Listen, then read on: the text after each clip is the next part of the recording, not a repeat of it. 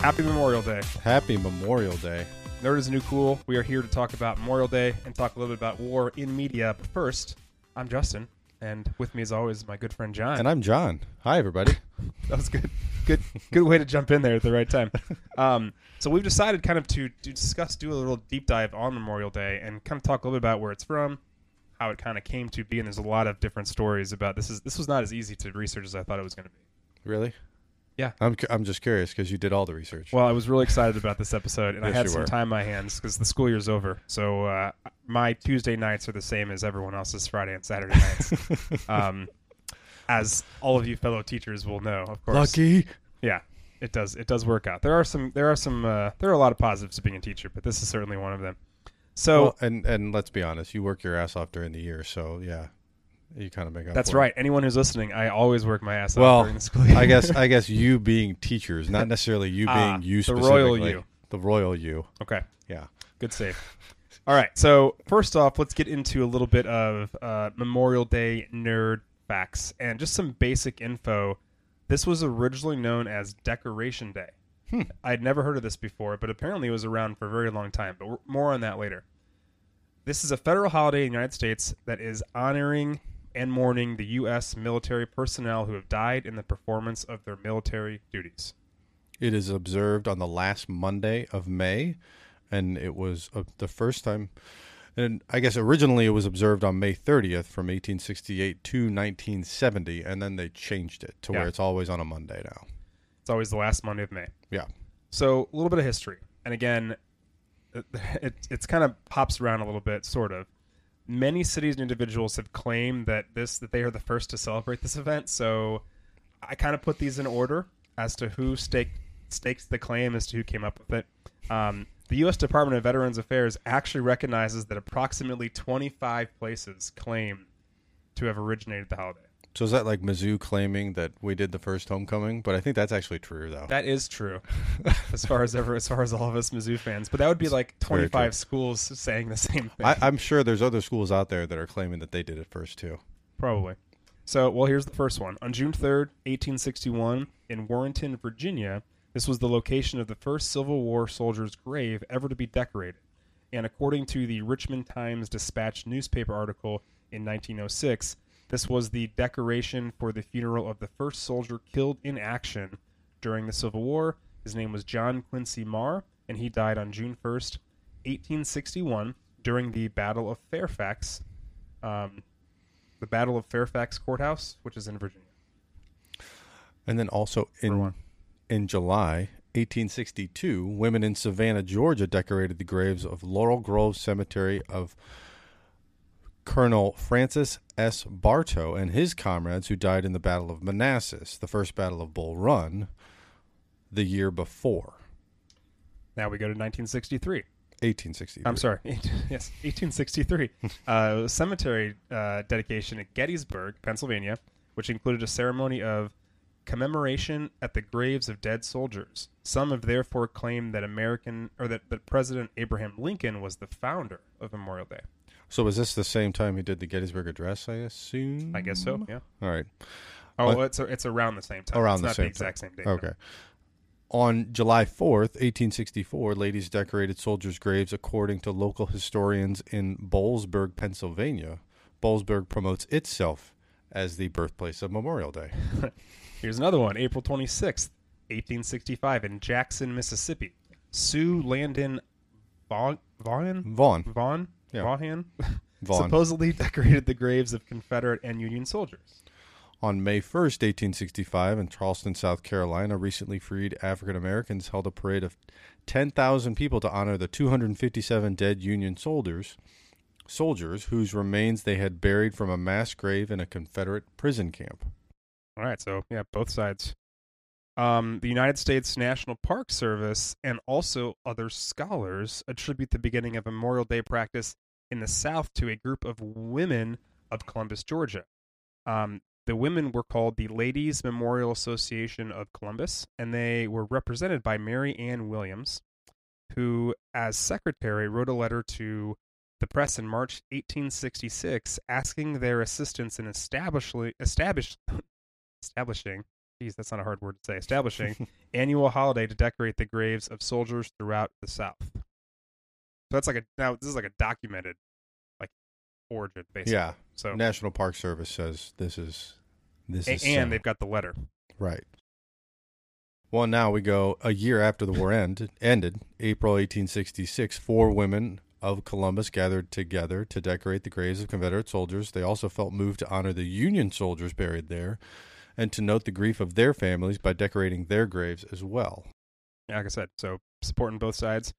On May 5th, 1868, General John A. Logan issued a proclamation calling for Decoration Day. So now we're back to Decoration Day, to be observed annually and nationwide. And he was the commander-in-chief of the Grand Army of the Republic, also called the GAR, an organization for Union Civil War veterans founded in Decatur, Illinois. So Logan basically adopted the Memorial Day practice that had pretty much begun in the southern states a couple years earlier than that. The northern states quickly adopted the holiday. In 1868, memorial events were held in 183 cemeteries in 27 states and 336 in 1869. And an author that we don't have the name of claims that the date was chosen because it was not the anniversary of any particular battle. So that's kind of, I think, pretty significant. Like we're not celebrating a battle. We're just celebrating everyone who has passed and served. Yeah. According to a White House address in 2010, the date was chosen as the optimal date for flowers to be in bloom in the North. Okay. I mean, that makes sense. It does make sense. It's May. In 1871, Michigan made Decoration Day an official state holiday, and by 1890, every northern state had followed suit. There was no standard program for ceremonies, but they were typically sponsored by Women's Relief Corps, the Women's Auxiliary of the GAR, the Grand Army of the Republic, which now had 100,000 members. Finally, on May 26, 1966 now, hop forward almost 100 years, President LBJ designated an official birthplace of the holiday by signing the presidential proclamation naming Waterloo, New York, as the holder of the title. This action followed House Concurrent Resolution 587, in which the 89th Congress had officially recognized that the patriotic tradition of observing Memorial Day had begun 100 years prior in Waterloo, New York. How much did they have to pay for that? I don't know. But according to the proclamation, it is now officially from Waterloo, New York. None of which we didn't even mention. We didn't mention all of throughout all of this stuff. Well, that's what's fun. Just by the way, this is actually where the official origin is from. It's interesting. Yeah. So just kind of wrap this up. The World Wars, obviously pretty significant, turned it into a generalization day of remembrance instead of just for the Civil War, because pretty much that's what it was always for. That's what I was going to say. Like all of this came as a result of the Civil War and honoring the hundreds of thousands of American citizens that were killed on both sides. When you look at all those dates, it's basically the Civil War. Yeah. The name Memorial Day, which was first attested in 1882, gradually became more common than Decoration Day after World War II, but was not declared the official name by federal law until 1967. And then on June 28th, 1968, Congress passed the Uniform Monday Holiday Act, which moved 4 holidays, including Memorial Day, from their traditional dates to a specific Monday in order to create a convenient 3-day weekend. I like that. I mean, figures. So I guess probably on the same thing, that's probably when they moved like Labor Day too. I would assume, because that's always on a Monday too. Yeah. And President's Day is always on a... Is that always on a Monday? Mm-hmm. Okay. Yeah. Yep. So hey, we're knocking them out. Got those 3-day weekends. It's a proper way to remember. It's important to remember. Take that extra day of rest. Got to have that extra day. In 1971, Congress standardized the holiday as Memorial Day and changed its observance to the last day of month in May. 2 other days celebrate those who have served or are serving in the U.S. military, which is Armed Forces Day, which is earlier in May, and which is, if you don't know what Armed Forces Day is, it's an unofficial U.S. holiday for honoring those currently serving in the armed forces.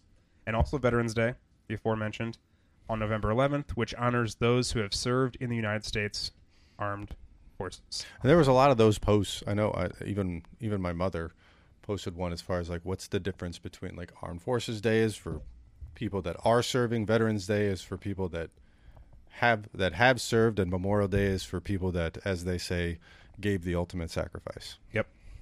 So this year's date, May 21st, 31st. What I just say weird words sometimes. I'm glad you're here to correct me. I am always here to correct I just, you. like all these 2s and 3s, I don't know. It's just words. This year's date was May 31st, 2021. Yes. All right.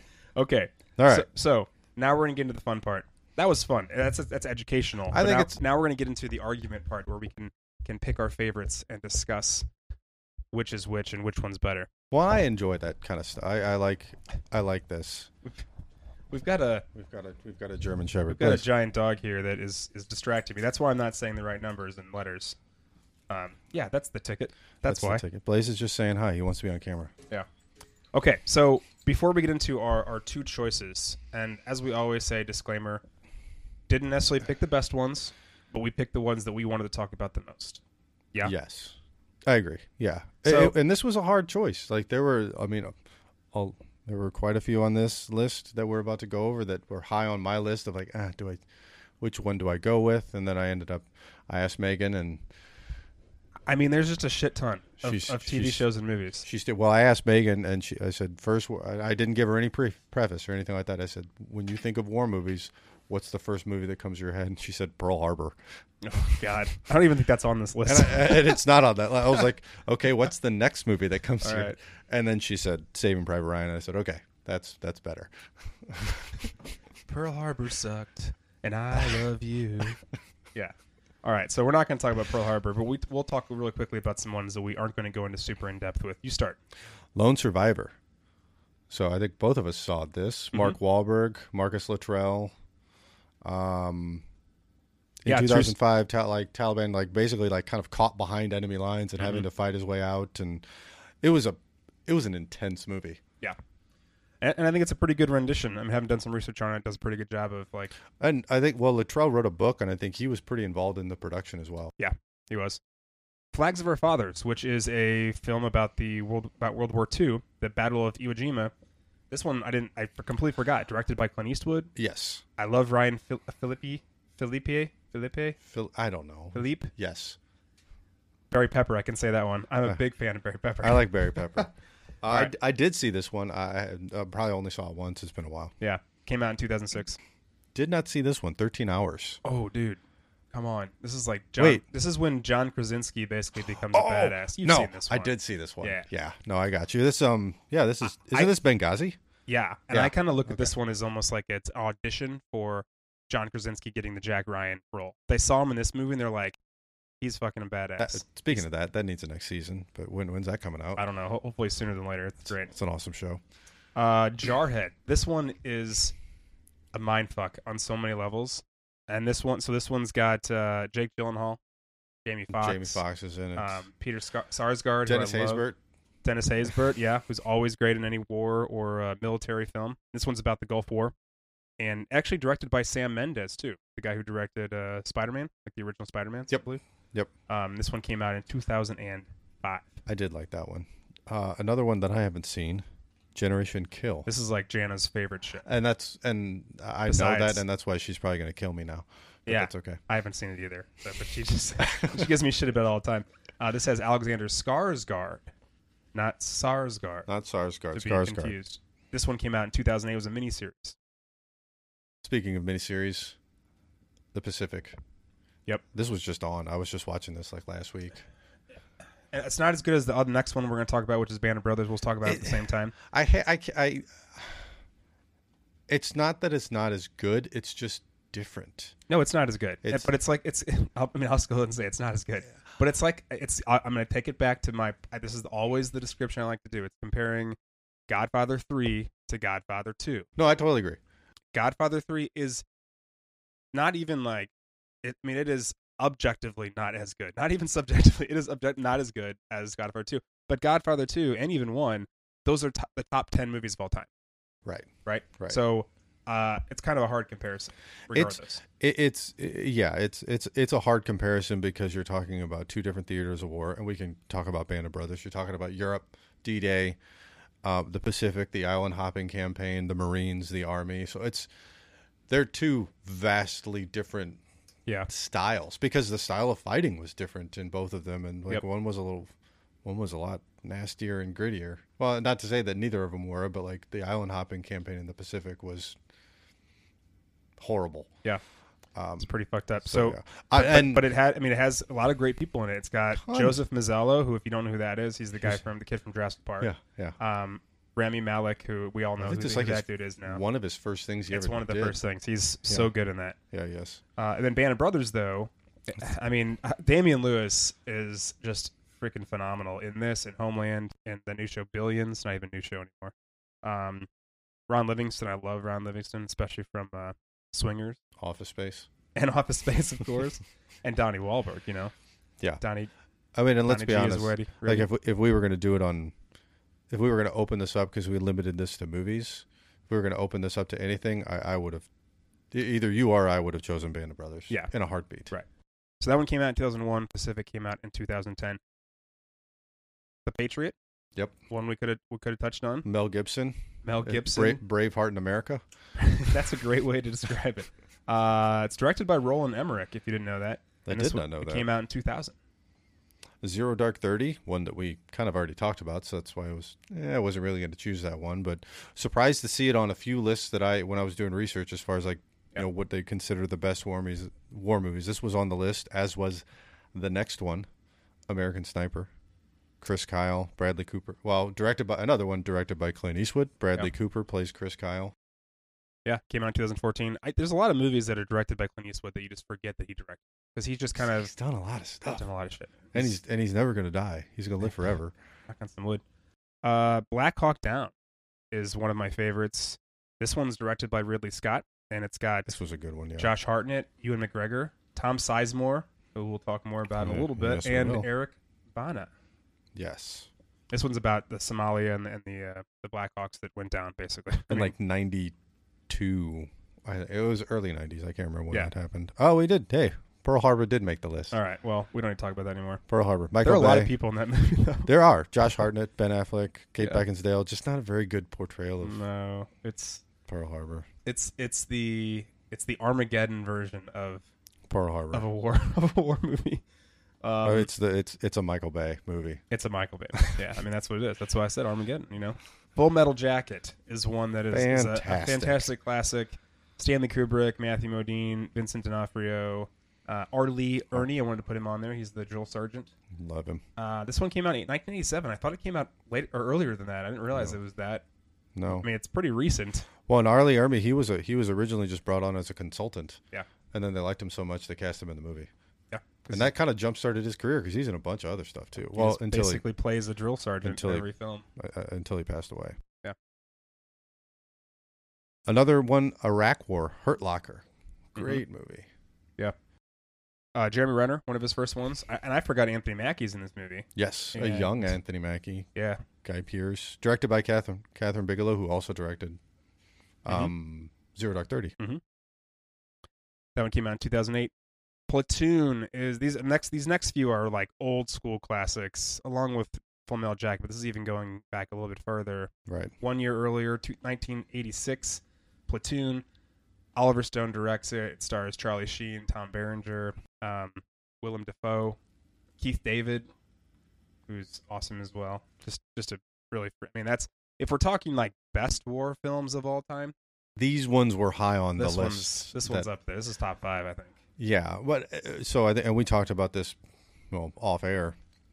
We're starting to get into films where like you see them once, but you don't. It's not like you're going to plan your Saturday night to say I'm going to watch Platoon tonight because that sounds like that sounds like a good idea. It's a fun date night. Let's watch Platoon Or the next one. Hamburger Hill.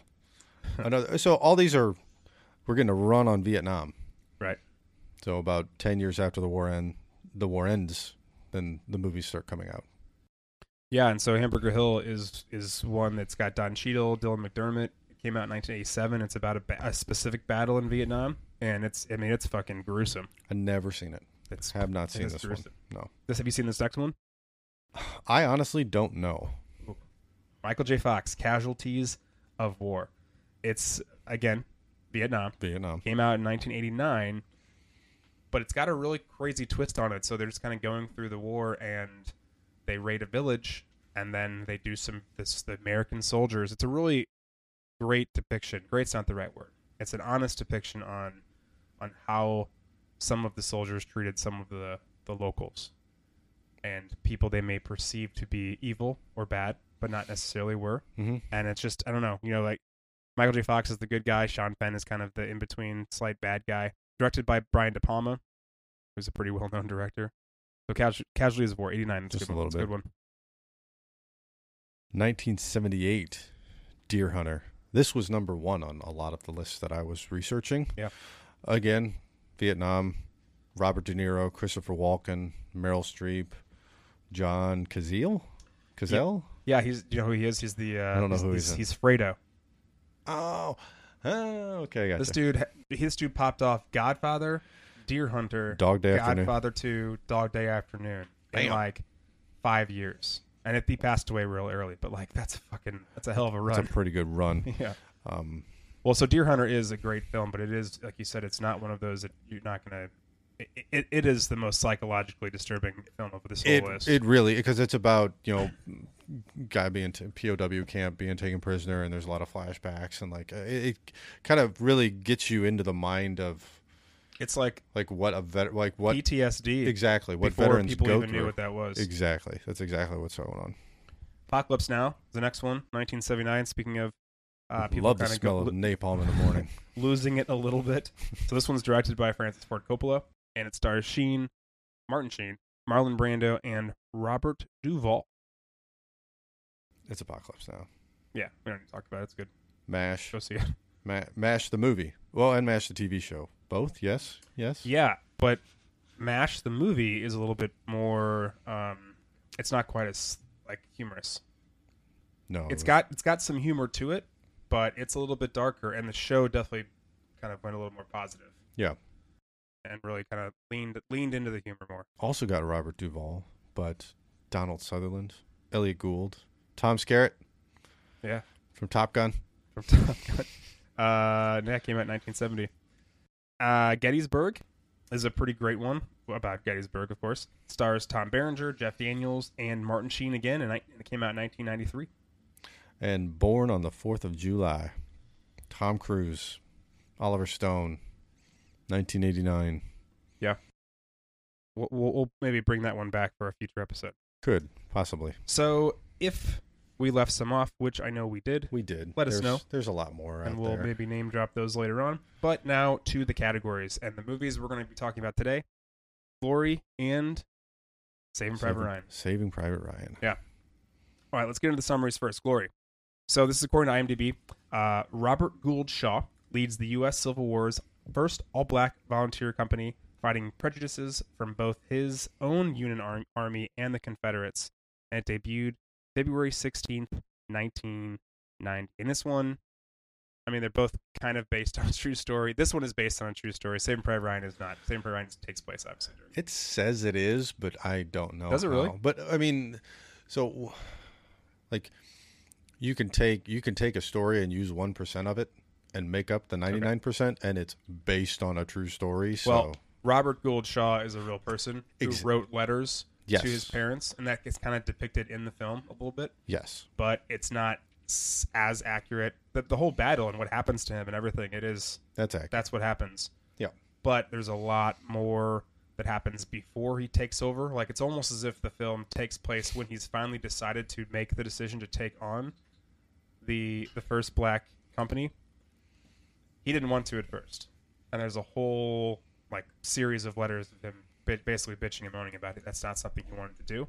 But eventually he came to terms with it and really embraced it. He didn't want the responsibility. Yeah. Anyways, Saving Private Ryan. IMDb description. Following the Normandy landings, a group of U.S. soldiers go behind enemy lines to retrieve a paratrooper whose brothers had been killed in action. And it came out July 24th, 1998. So we've got some new category titles. And, just to kind of spice it up a little bit. So the next category we're calling bullshit rankings. Yeah, because it is bullshit. All these fucking ranking sites. But we got to do, it gives us a good baseline. Glory, Rotten Tomatoes, 93%. IMDb, 7.8. Saving Private Ryan, also 93% Rotten Tomatoes, 8.6 IMDb.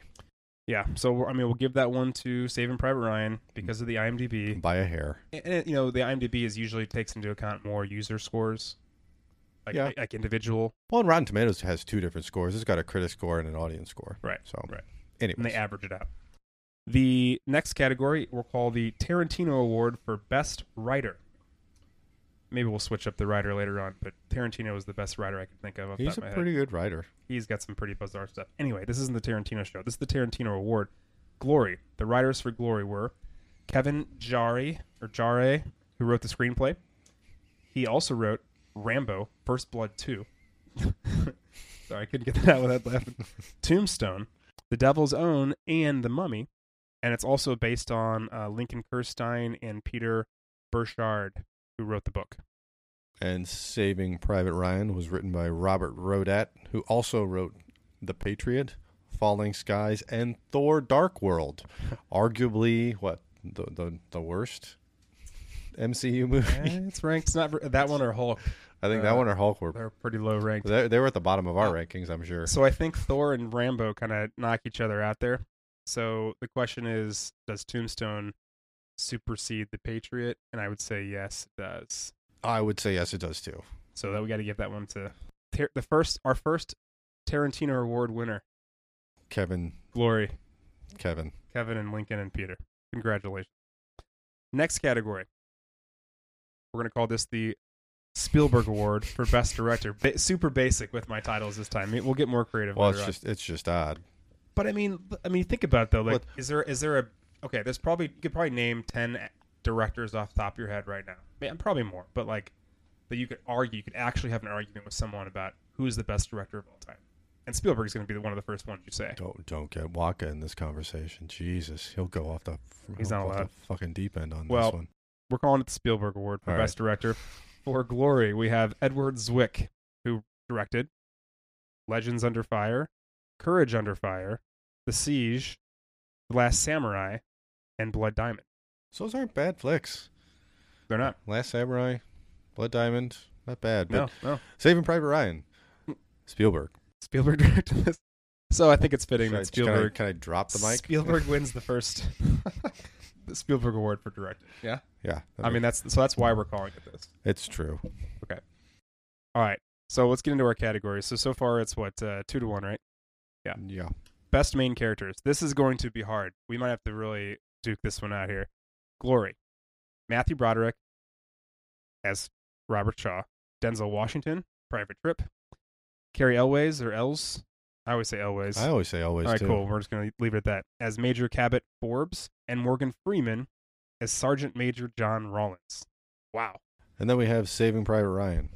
Tom Hanks as Captain Miller. Tom Sizemore as Sergeant Horvath. Edward Burns as Private Reiben. Barry Pepper as Private Jackson.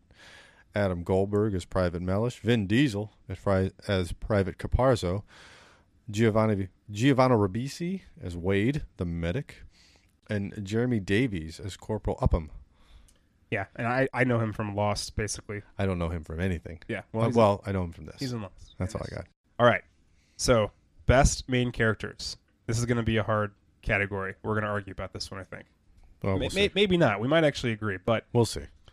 Glory. Main characters are Matthew Broderick plays Colonel Robert Shaw.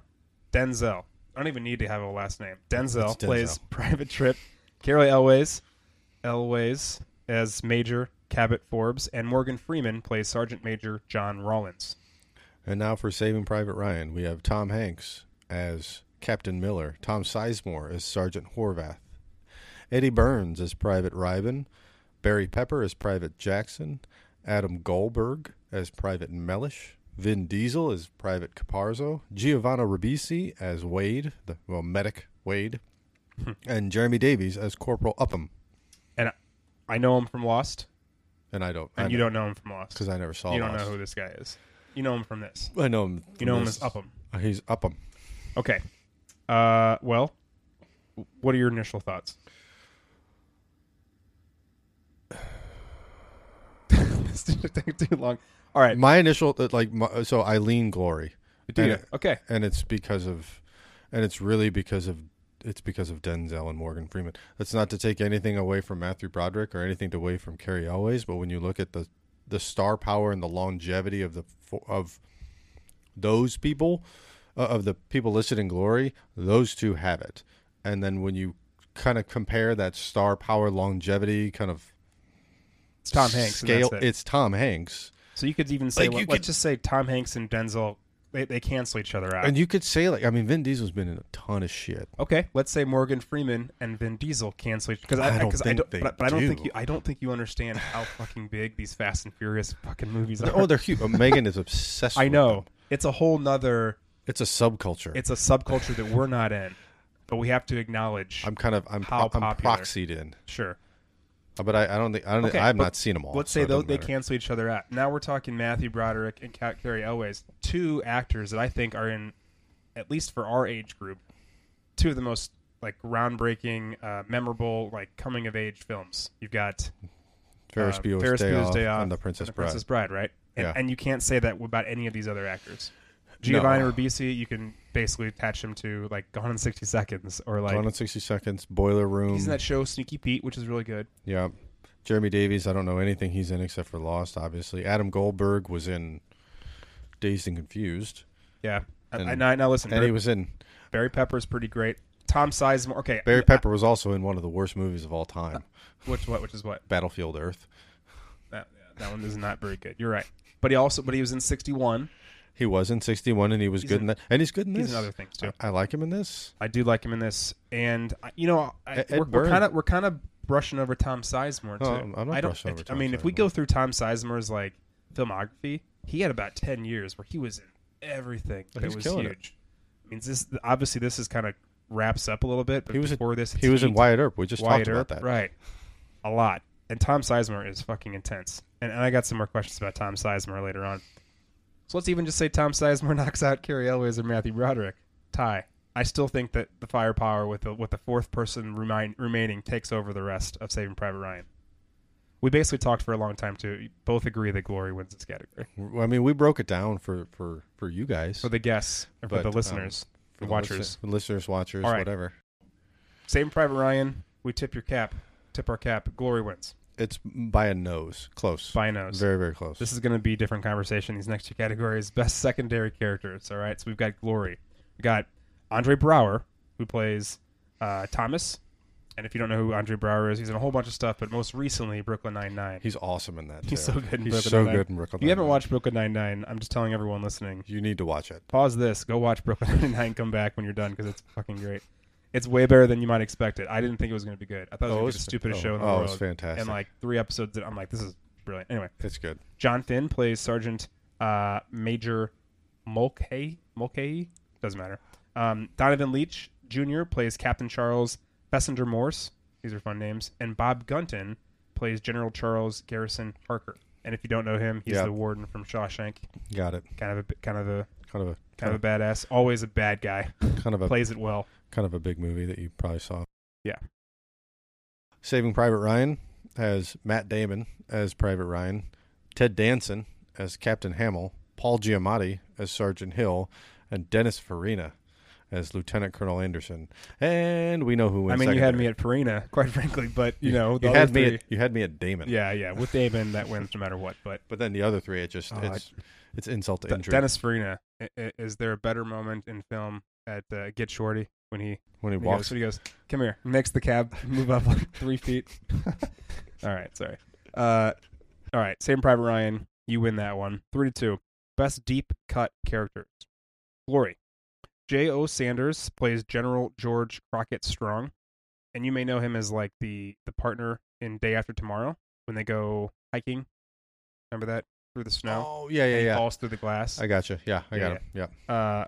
Richard Ryle as the quartermaster, who we know as the Jump to Conclusions Matt guy in Office Space. And Spakowski? I think that's his name. That sounds right, yeah. I have a people person. And Mark Morgulis as the 10th Connecticut soldier, who you may know him from Ace Ventura. Oh, yeah. Yes, Satan? Yes, Satan. Also plays Tio Salamanca from Breaking Bad and from Better Call Saul. Better Call Saul. Thank you. Saving Private Ryan.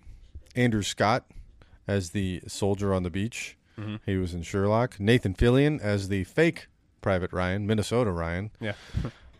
Ryan Hurst as he's so young in that movie, by he the is way. really young. And he's All of these guys, but Nathan Fillion is the one that is the most noticeable. Yes. Sorry.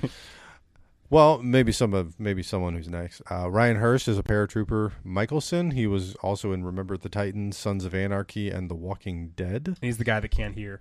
Yes. Bryan Cranston, who also looks very young in this, was the War Department colonel, and Leland Orser as Lieutenant DeWind, and he was the guy. He was in Seven. I know exactly who you're talking about. Mm-hmm. Yes. Yeah, we don't even need to talk about that scene. Yeah, we're not gonna. That guy. We're not gonna talk about that. One of the worst scenes in Seven is this guy. Well, I don't think there's much argument. I think just Nathan Fillion, Ryan Hurst. I mean, just Bryan Cranston alone, really. Bryan Cranston. I mean, the other three in Glory are great. They're very good in their own right, but they're not like leading actors in major movies or shows. Which I definitely Nathan Fillion and Bryan Cranston are. So. Yep. All right. Saving Private Ryan takes it. Now we're going to get to the music award. We're going to call this the John Williams Award for Best Music. Sound good? I got it. Okay. Glory. Now, Glory's composer, his name's James Horner. This is a hell of a lineup here. Composed Wrath of Khan, 48 Hours, Search for Spock, Cocoon, Aliens, Willow. These are just some of the ones I pulled out of there. There's a lot. That's a longer list. Field of Dreams, Honey, I Shrunk the Kids, Apollo 13, Jumanji, Titanic, and A Beautiful Mind. That's a pretty freaking hell of a list, isn't it? That's a lot. Okay. So there's James Horner. And Saving Private Ryan was scored by John Williams. Yeah. All right. And who did he compose? He did just those Star Wars movies and Jurassic Park movies and Superman and Indiana Jones movies and again, you could probably pull a list like this because he's done a lot more than just those. Those are just the ones that are the most iconic. Those are the big ones. And I think that those four scores alone, any of one of those four scores, I mean, those are like in the top 10 scores of all time, probably top 5. Those four are probably in the top 5. And so, all right, John Williams is going to win the first John Williams Award as well for music. As well he should. As he should. All right. Let's talk about scenes. So by the way, so far, Saving Private Ryan, if I'm keeping score correctly, they're up like 4-2, 5-2, something like that. I'm not even paying attention. Yeah, they're kind of a little bit of runaway here. Scenes sitting out there. There are some pretty great scenes in Glory. And I kind of kept this pretty basic. And if you want to add more in, please do.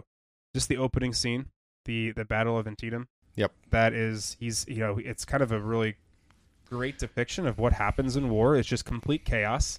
People are falling and dying all over the place. And he kind of gets shot sort of like a ricochet, but then he just pretty much he lays on the ground and just falls asleep. I was just going to say. I don't think he falls asleep, but he basically passes out for the most part. No, I think he fell asleep. One of the two. But I'm sure it's just like, when I was watching, I was like, it must be just physically and mentally just so draining and overwhelming that your body may just fucking shut down. Well, and it was his first exposure to the first exposure in the movie, into war. So like it helped him like when he gets the regiment and he starts to train them, like you can see it's like these guys need to be ready because they need to know what it's like. And he's learned these from experiences. Like it's not as easy as just being an officer and being like, I'm just a badass. I was great in school. And like now I'm gonna.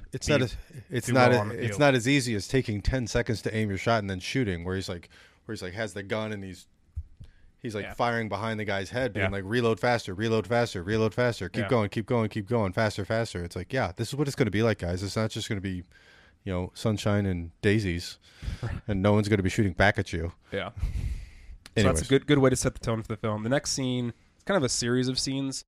It's pretty much when Broderick, pretty much for the most part, wins over his company, right? Mm-hmm. And I think people kind of start understanding. It's almost like he himself is finally at that point where he's flipped the switch. Like, I need to be better for these men. Well, because he wasn't quite sure how he should lead them. Right. So the whole part is he won't accept payment because they're getting paid $10 instead of $13. Instead of 13, yep. the issuing of the shoes, and he goes to fight to battle for him. I mean, not literally, but he trashes that guy's place. Yeah, gets shoes for all of them. And that kind of ties on a little bit with Denzel. The whole catalyst, this whole thing is Denzel having to get flogged, and he ran off because he didn't have shoes. Yeah. I better get my man's shoes. What the fuck? He wasn't trying to desert. He was trying to find shoes. And then he doesn't accept payment, and finally they get uniforms. It's like, okay, now we're rolling. Yep. Next scene, I think, is just the first battle. They get thrown in. Mm-hmm. I think that was just a really, I don't know. It's just a cool. The whole movie, they do a lot of lining up and shooting, and finally they actually do what I think, now modern warfare is. They actually run and fucking fight each other, as opposed to like the honorable marching and just shooting at each other. Yeah, whatever it is. Marching in a straight line right at them. And just standing there while you get mowed down, and then the next row shoots again. Yep. Anyway, they actually go fight with the bayonets, and then lastly, the ending scene, the entire Fort Bragg attempted invasion, and the ultimate. It wasn't Fort Bragg. Oh, what was it? I can't remember. You sure? Fort Bragg is an actual that's like a military base right now. Oh, well, it's Fort. It was like Fort Wagner. Fort Wagner in Virginia, yeah, something like that. Sure, it's on the coast. I don't know. It's on the coast. Well, it was never taken. That was the ending. Yeah, it was never taken. So that entire scene, and like I said, the ultimate demise. Spoiler alert of the entire. the little footnote at the end said half of them.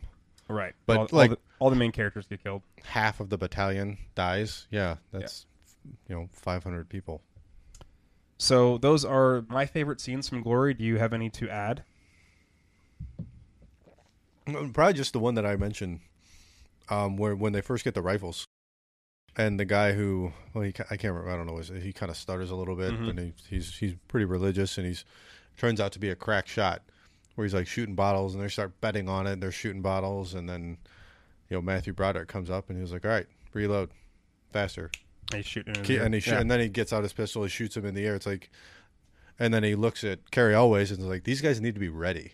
They're not ready. Right. Make them ready, because if we put them, if it's going to be like this, we're just going to get slaughtered." Because I've been there, I've seen it.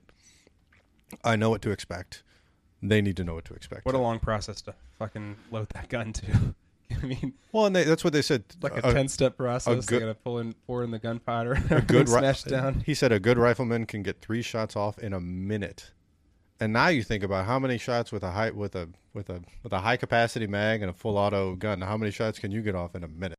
Well, hundreds. I think that's a good transition to scenes for Saving Private Ryan, because that's we get to see the complete opposite of just high intense battle scenes. So just the opening, however many minutes that was, I don't even know how long it was, because you're just kind of get wrapped up in it. The D-Day scene. Yeah. Just absolutely intense. And I'll go into this a little bit more, like personal feelings, personal thoughts on this later, but just that whole scene. The whole sequence from when they land, when they're on the boats, when they land, and then eventually I think it's like, look at that sight. Yeah, what a sight. And then they get the mission, and then they go. It's like that whole 30 minutes or however long it takes to do that. It's intense. You can't not watch. You are on the edge of your seat, and people and honestly, what I think is so well done about it is besides the realism, just the moments that you maybe don't think about when you watch other television shows and movies. People are, you've got your group, and they're advancing, and people around them are dying, and they're still advancing. In this one, every place he goes, he's talking to the operator guy, and all of a sudden the third time he pulls him over, and he's fucking had his head shot off. Yep. And just that keeps happening. Like the guy that loses his helmet, puts it on, and he goes, "Oh crap, good thing," and he takes off and gets shot in the head. He gets shot in the head, and it ricochets, and he's like, "Oh man," he's like, "Hey, you're lucky," and then he gets, and then he's immediately dead right after that. Dead. That keeps happening. The entire whatever everywhere. It is, 30 minutes, right? So yeah, that D-Day scene. So when they find out I call it the Abraham Lincoln letter. So when they find out that three of them have died and whatever, they it goes up the chain of command, and then eventually it goes to the general, and they're making it's like, we're not going to do this. He's probably dead.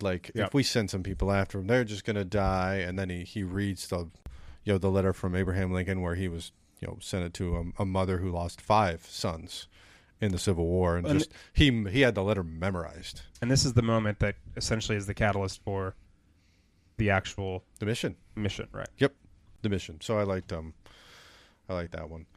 The scene with just like Caparzo's death, just that whole scene. I mean, it's unfortunate, but just the whole like Barry Pepper and Sniper and everybody staying down and just kind of it's intense in a different way where it's like, hurry up and shoot him so they can get to them, because nobody can go help him because they're all in the line of fire, and if they go out there and help him, Sniper's just going to get them too.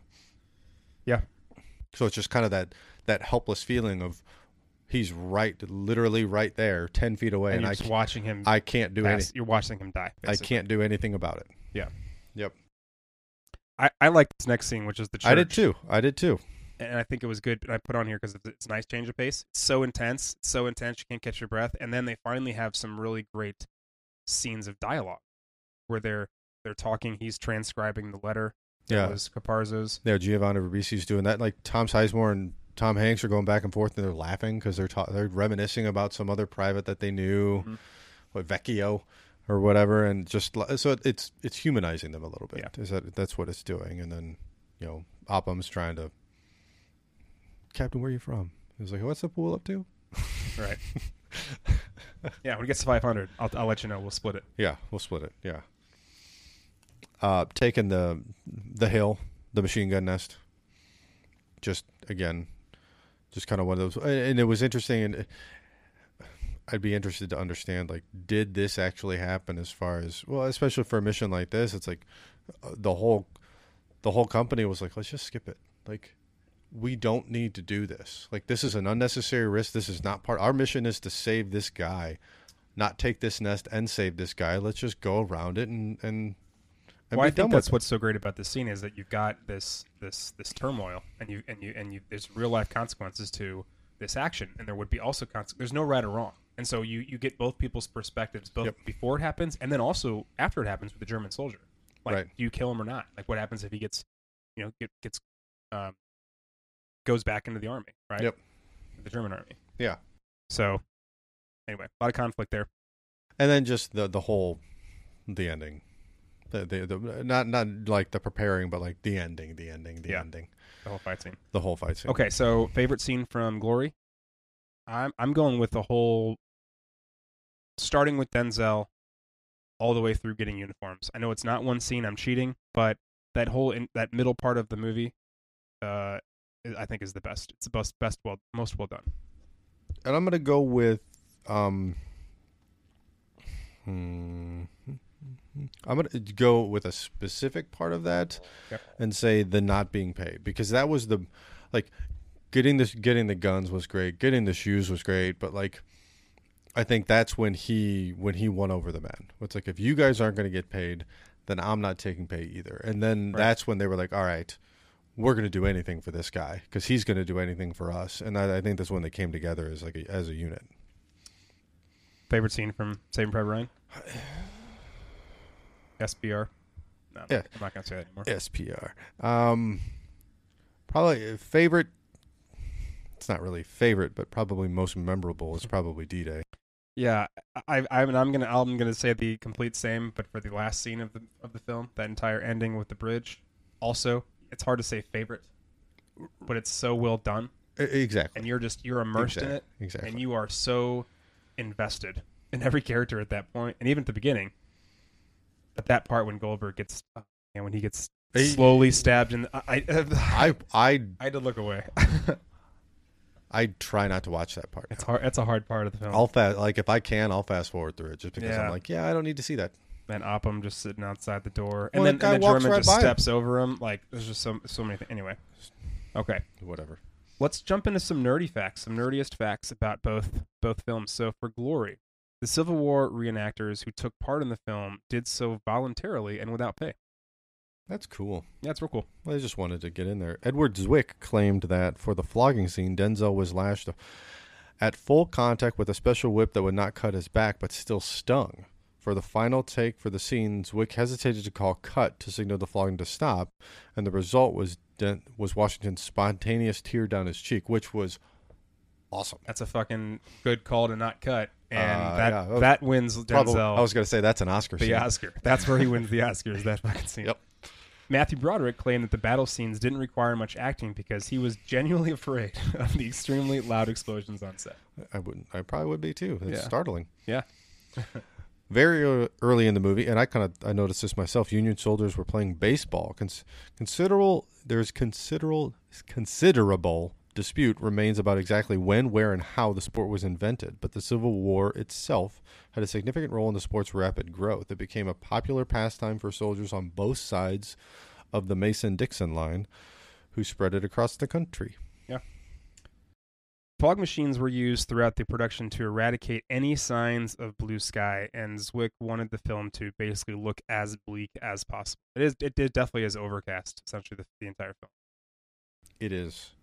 Yeah. Oh, yeah, because you kind of get that at the very beginning where he gets like shrapnel or whatever, and it's cloudy, and then he wakes up and it's sunny. Mm-hmm. No battle, sun shining. Yeah. So yeah. Right. Yeah. Robert Gould Shaw and Charles Fessenden Morse were the only two soldiers whose real names were used in the movie. Morse, however, was not part of the 54th Massachusetts in real life. Cabot Forbes was based on Edward Needles Hallowell, who led the 54th after Shaw died. So again, back to the based on true story, take a little bit of liberties. The film was shot over a period of only 10 weeks. That's incredible. That's just no fucking time at all. That was movies in the 80s and 90s, really. Just cranking them More out. of the 80s and 70s. Just knock that out. Now they take like 2 years. People would be in like 3 movies in a year. It's like, how are they doing that? Well, because they only had to film for 10 weeks or 11 weeks, or 7 weeks. Well, now we're filming for like 3 months, and then they're in post for like a year with all the effects and shit. Mm-hmm. In the attack on Fort Wagner. Wagner. In the attack on Fort Wagner, nearly half the regiment was killed, wounded, or captured. For his bravery in the battle, Sergeant William H. Carney became the first African American to earn the Medal of Honor, the nation's highest military award. It was finally given to him 37 years later. I mean, I guess better late than never, but pretty awesome, though, that he was the one to win that honor. All of the black characters are fictional, though some have suggested that Searles is based on one of Frederick Douglass's sons who served in the regiment.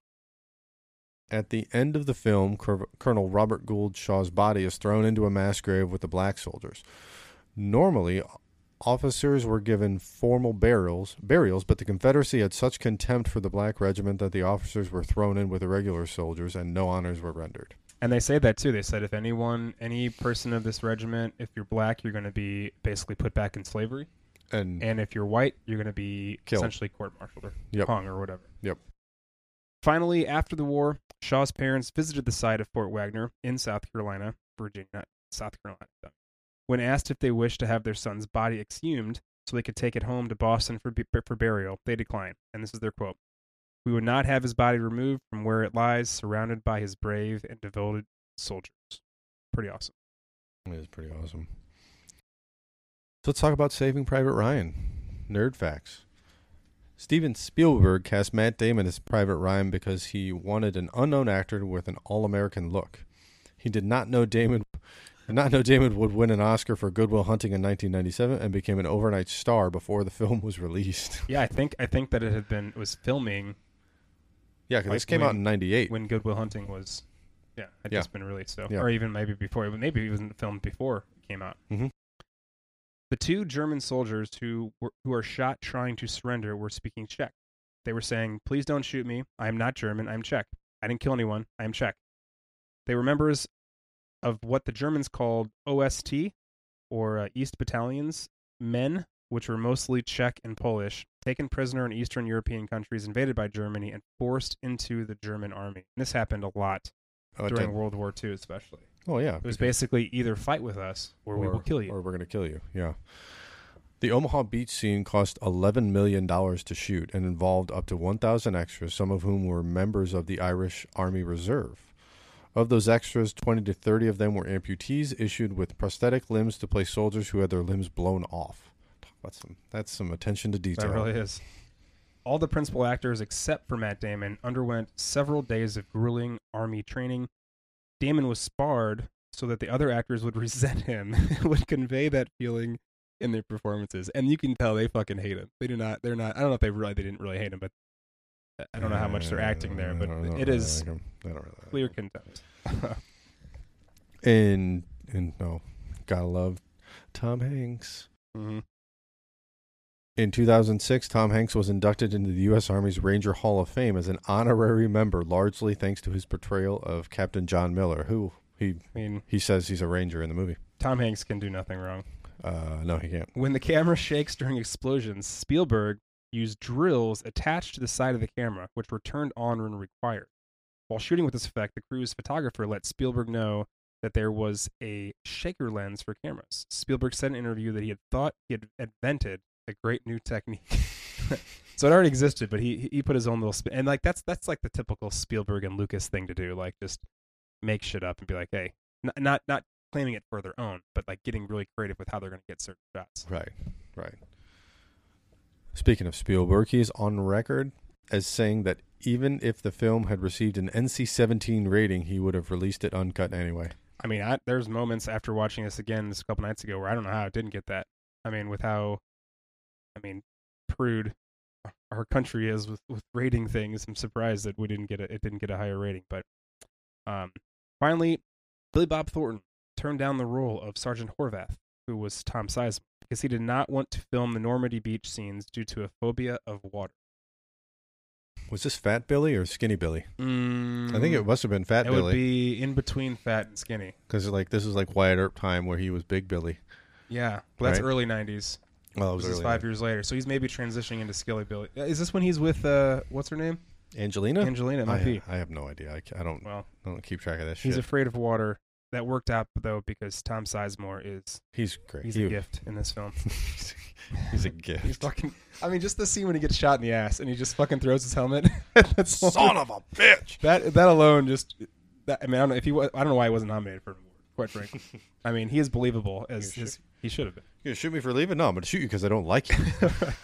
All right, our next category. This is a new one. The Heath Ledger Award for Scene Stealing. I thought, what an appropriate person to be recognized as. I mean, that dude stole some scenes, especially in Dark Knight. Especially in 10 Things I Hate About You. Ooh, he's good in that one, too. Listen, I loved Heath Ledger. R.I.P. All right, Glory. Denzel. I only have 2 here. And if you have more, please add them. But I only came up with Denzel and Morgan Freeman. Yeah. And I would, you know what?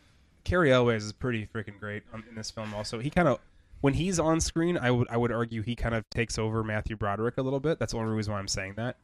But when Denzel and Morgan are and Morgan Freeman are on screen, they're on screen. I agree. It's one of those two. I'd go with Denzel. He did win the Academy Award. You kind of have to give it to Denzel. Okay. Denzel. Saving Private Ryan. I got down. I only had one name on here. I put another one and then you put another one on there. Tom Sizemore was my name, and you put down Barry Pepper. I put down Barry Pepper just because, again, rewatching, I was like, he's when he's in a scene, like he's in the scene. Like he's the focal point. He's really intense. Yeah. He played the role really well. Mm-hmm. But I mean it's Tom Sizemore. But I just wanted to put someone else that I at least thought we should consider. And someone who also did a really good job in the role. Right. Okay. Tom Sizemore. And Denzel. Congratulations. Heath Ledger Award for scene stealing. First time. New category again. Calling this one The Peak of the Mountain. And this is basically if we're looking at these people in the films. And I really just kind of stuck with actors, the main cast for the most part, but we could maybe work in some directors and things like that later on. But what Peak of the Mountain is this their best role? Is this also maybe what launched their career? That could also be a part of it. Best role launched their career. So I'm just going to go through a list and you can say yay or nay. And if we can argue if we want. Broderick. No. Nay, right? That's Ferris Bueller. Denzel. Well, Ferris Bueller was before this. That's what I'm saying. That was his peak. Yeah. I'm thinking that's his peak. Yeah. Denzel. No. I don't think so either. Even though he did win the Academy Award, he won it again later on. It was different. Again, supporting versus that main actor. Longevity. The guy's still putting out movies, and they're still awesome. And he's still awesome in them. Cary Elwes. Yeah. It's pretty close. I still think it's got to be Princess Bride. I kind of honestly, I'm be honest with you. I forgot he was in this movie, and that's why I'm saying no. until I started watching. Oh yeah, he is in this movie. That's right. Didn't forget Morgan Freeman was in this movie. What do you think? Is this his peak? No. Shawshank, right? Yeah. Okay. Shawshank or Seven. No one's peak. 7. Oh, that's pretty good. All right, Saving Private Ryan. So, man. you want to say it to me? Tom Hanks. I am gonna say. I'm gonna say yes. I'm gonna say no because Tom Hanks has no peak. Okay. Well, he's got a lot of different peaks. No valleys. It's just a constant. It's like the stock market. It's just constant. Okay. So what do you think? It's probably Bosom Buddies? Yes. Okay. All right. You're probably saying Forrest Gump, right? Get out of here. Probably not. I mean, I would honestly, I'd have to look at his filmography because he's been in a ton of shit. I'm going on record. It is for me. All right. Congratulations. All right. You're wrong. All right. Next one. Tom Sizemore. Tom Sizemore.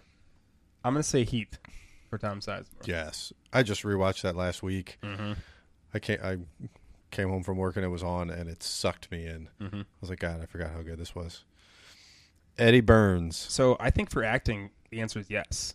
I agree. I think for movie making, because now he's like a writer director. He does a lot of other He's stuff. A big director. He did this really cool series called Making of the Mob, New York and Chicago.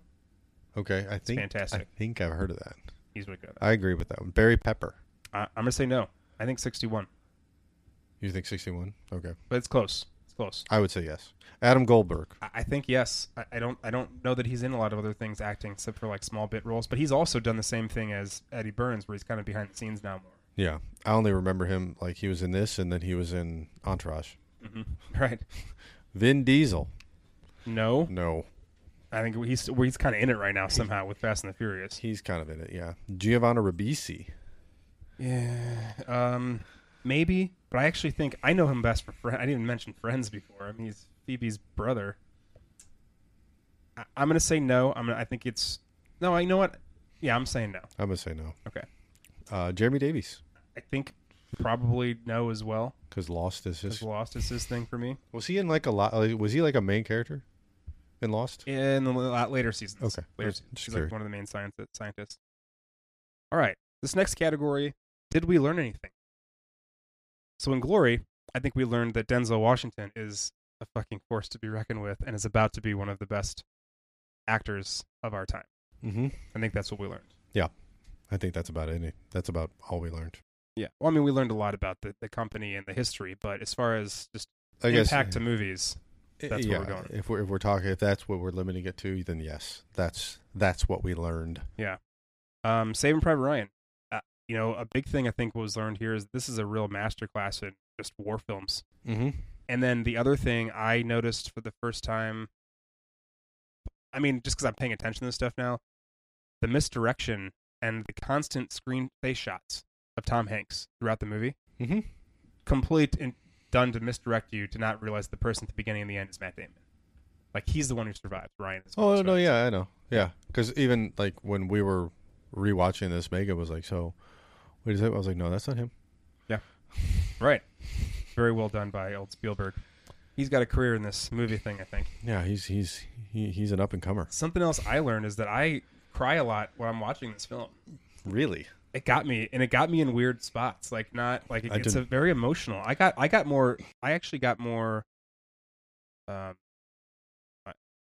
emotional, I guess, when his hand is shaking, and I'm like, oh god, I just felt so bad for Tom Hanks. Just because of the stress? Yeah, the part when he's. I mean, it shakes a lot. I know, but it's later on in the film, and it's when he's like talking. It's the part where he's basically telling everyone about his job and telling stories about home, and I don't know. It just got me at the end too. Sorry, that's what I learned. I'm an emotional person. I did not cry, or it wasn't even on the verge of tears. Cold-blooded. It's not to say that I won't cry at films, but just this is kind of an odd film to cry at. I think you're odd for not crying in this movie. Jesus, it's a fucking emotional roller coaster, you cyborg. Inner nerd thoughts for Glory. Whoever thought? I need to go back to this again. I mentioned it earlier, but I want to reiterate it, and I really want to harp on it. Whoever thought that marching with drums and trumpets was an effective way to fight? Well, they didn't. I mean, they weren't fighting with him. Like when they were doing the siege on Fort Wagner, like they marched up to it, and then they were like, "All right, Yeah, but there's what I'm saying. go is to the back." You look like the American Revolution. You look at a bunch of old wars back then. They would have drummers and people like right behind them playing cadence. And that's why it's for cadence. I understand that, but then they just stand in a straight line. I don't understand. And they That's shoot, just- and then they wait for the other side to shoot, That and was then the they shoot back again, and then it's like that was the strategy, man. I don't know what it's a to civilized say. way to fight, and I think it's dumb. Well, and then you know, if you've done any research on World War One, that is when everything changed. Like the glory of war and the romanticizing of war. World War One changed it all because the technology changed and we could kill each other on an unprecedented scale. Has Morgan Freeman ever not played just a good dude? I would have to. I'll spoil it for you. The answer is no. I I went through like his whole list. I was just gonna say, did you look at? I did could you not look through find it? one. I could not find one. I haven't now. Admittedly, I haven't seen everything that he's done, but most things, he's not. He's just a good person. He even plays God at one point. That's how good he is. Well, like, was it Lean on Me? He is kind of a prick. He's a badass. He's not. He's I not mean, a prick. He's hard nosed. It's for a good cause. Yes. But he's kind of an asshole in that whole movie. I would agree to disagree. All right, whatever. I get what you mean. Okay, he does. He draws a hard line. But again, it's for a good cause. Yes. Like he's only hard on them because he has to be hard on them because he's trying to make them better. So again, still heart of gold. He's a softie. All right, Saving Private Ryan. Some questions here, and I think the first couple are mine. Then you got some more. Who is the biggest badass in this movie of like the main party? Barry Pepper, I would agree. All right, well, the sniper. that was easy. Barry Pepper, he is the biggest badass. He is the biggest. I just badass. wrote Tom Sizemore again here because Tom Sizemore was great. Just because I think we need to say his name one more time because he's so fucking good in this movie. Tom Sizemore. Tom Sizemore. All right. So thoughts on this mission? This is a real. We don't have to go super deep into this. We don't have to spend a lot of time on it, but it is worth mentioning. Is one man worth 8 men's lives? Traditionally, no. I don't know the answer to this question. There is no answer to this question. Yeah. Like there's no right answer. There's no wrong answer because if it's your brother, if it's your dad, if it's your son, then the answer is yes. But if your brother, your dad's son, or one of the 8 going after him, then it's no. Right. Well, and the same thing with The Hill too, and that's almost like a microcosm of the entire film. Well, it is because it's what are we going to do if we skip it? Or we're just going to let them, let the next company come by, ambush them? No, we're not going to let them do that because if we don't take care of this now, they're just going to kill more of our people. Right. Okay. I thought there's no way Paul Giamatti actually gets through boot camp, right? No. I mean, okay. I just wanted to make sure. I thought that when I saw him on screen, I'm like, this dude's not making through boot camp unless he's an officer or something. And I think he was. Right. But still, you have to go through boot camp. He went through boot camp a long time ago. You have to go through boot camp and then become an officer. Okay. Now, I think I know the answer to this question, but also it's worth mentioning. Why not just go around on the hill and then come up the backside? They got the machine gun shooting down this hill. Just go around and come back up. I think. Is it a rotating machine gun, maybe? Well, it's not a rotating machine gun, but it was a clearing. So it's like it'd be like a very long stretch to get around. Yes. Okay. Like if you were going to walk around it, then you might as well just go around it and skip it because like they were covered by forest, but then like once they got in, it was all just clear open field. So it's not like they could just go around it this way just a little bit because then they would just see them. Okay. So they would have to go very far out of their way to flank it. When they get to the bridge, there's no one in charge? Can someone just not order Ryan to leave? Like, hey, I'm in charge. Someone's got to be a superior officer. I think, and that was technically Miller. Well, that's was another the highest question. ranking. How does he just fucking show up and take over? He was the highest ranking officer. Who's in charge? You are, sir. What? Oh, thanks. Yeah. So now he's he's in charge of this whole mission. Yeah.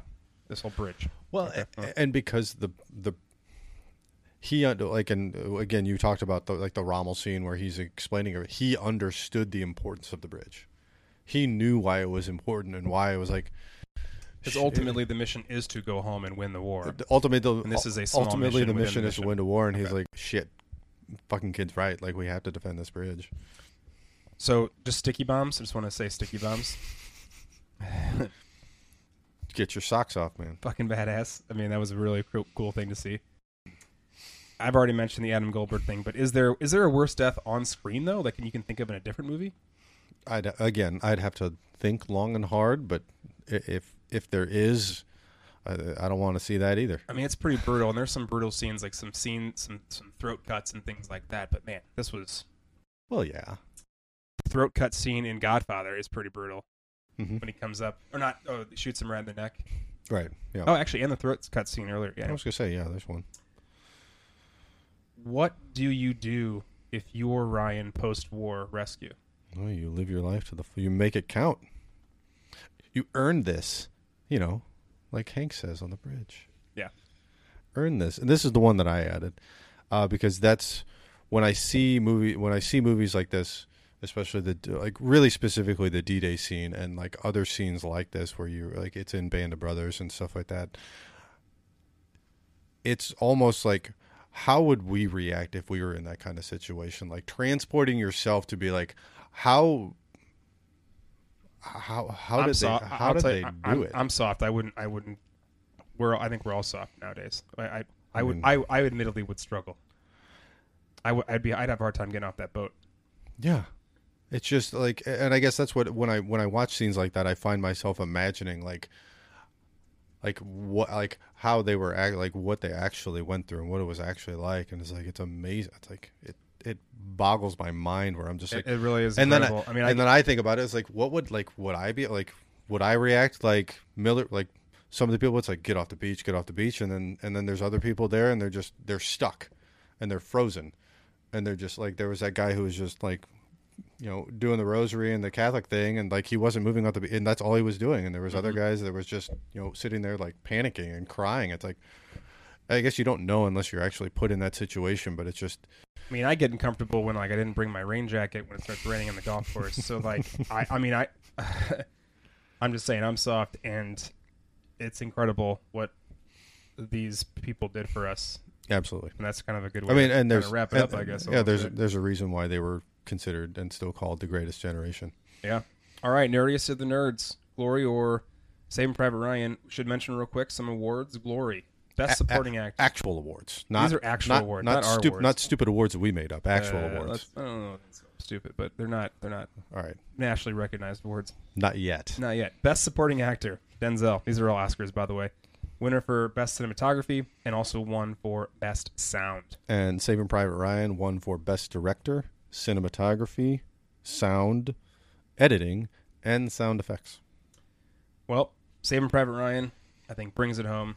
But Glory is a pretty cool depiction of an amazing feat for the Civil War and for the Union. Yes, a little slow though at the beginning, but it is slow. But it gets there. It definitely gets there. It does get there. Saving Private Ryan, not slow at the beginning. does not slow down. Jumps. Yeah, it grabs your attention. All right, well, there you have it. Memorial Day. Happy Memorial Day. A little bit of nerd outreach. First of all, let's do some thank yous, and let's do a thank you to the middle. Well, let's hold on. Before we do that, though, we need to thank our boy Justin Sywell here for all of our sound and video editing. He's saying no. Well, we're doing it anyway. Don't thank him. But fine. We don't thank you. Rescinded. But most importantly, go ahead and you say it, John. Well, thanks to the military. Thanks to everyone who serves. Everybody who serves, who has served. And everyone who gave the ultimate sacrifice. Everybody who gave the ultimate sacrifice, we appreciate you. Yep. Well, if you want to connect with us, you can hit us up on the email, nerdsnewcoolpodcast@gmail.com. Like and follow us on Facebook and Twitter, Nerd is a New Cool Podcast. You can also listen to us wherever podcasts are found, and you can watch us on our new YouTube channel, which can be found in the bios of all of our social medias. So, sorry for the way we look. Sorry. This is just how I look. I can't help it. All right. Next episode preview. We're going to do something on Father's Day. Yep. We're trying to get a little timely. Mm-hmm. It's around the corner. We're going to do something on Father's Day and then attempt to find some Father's Day films. But after discussing it a little bit, we've got some ideas on some father-related It's going to be hard to narrow films. it down to just one or two, I guess. Oh, I already picked mine, so I'm good. All right, well, until the Happy Father's Day, Happy Memorial Day, and we'll see you next time. Thanks, everybody. Bye-bye.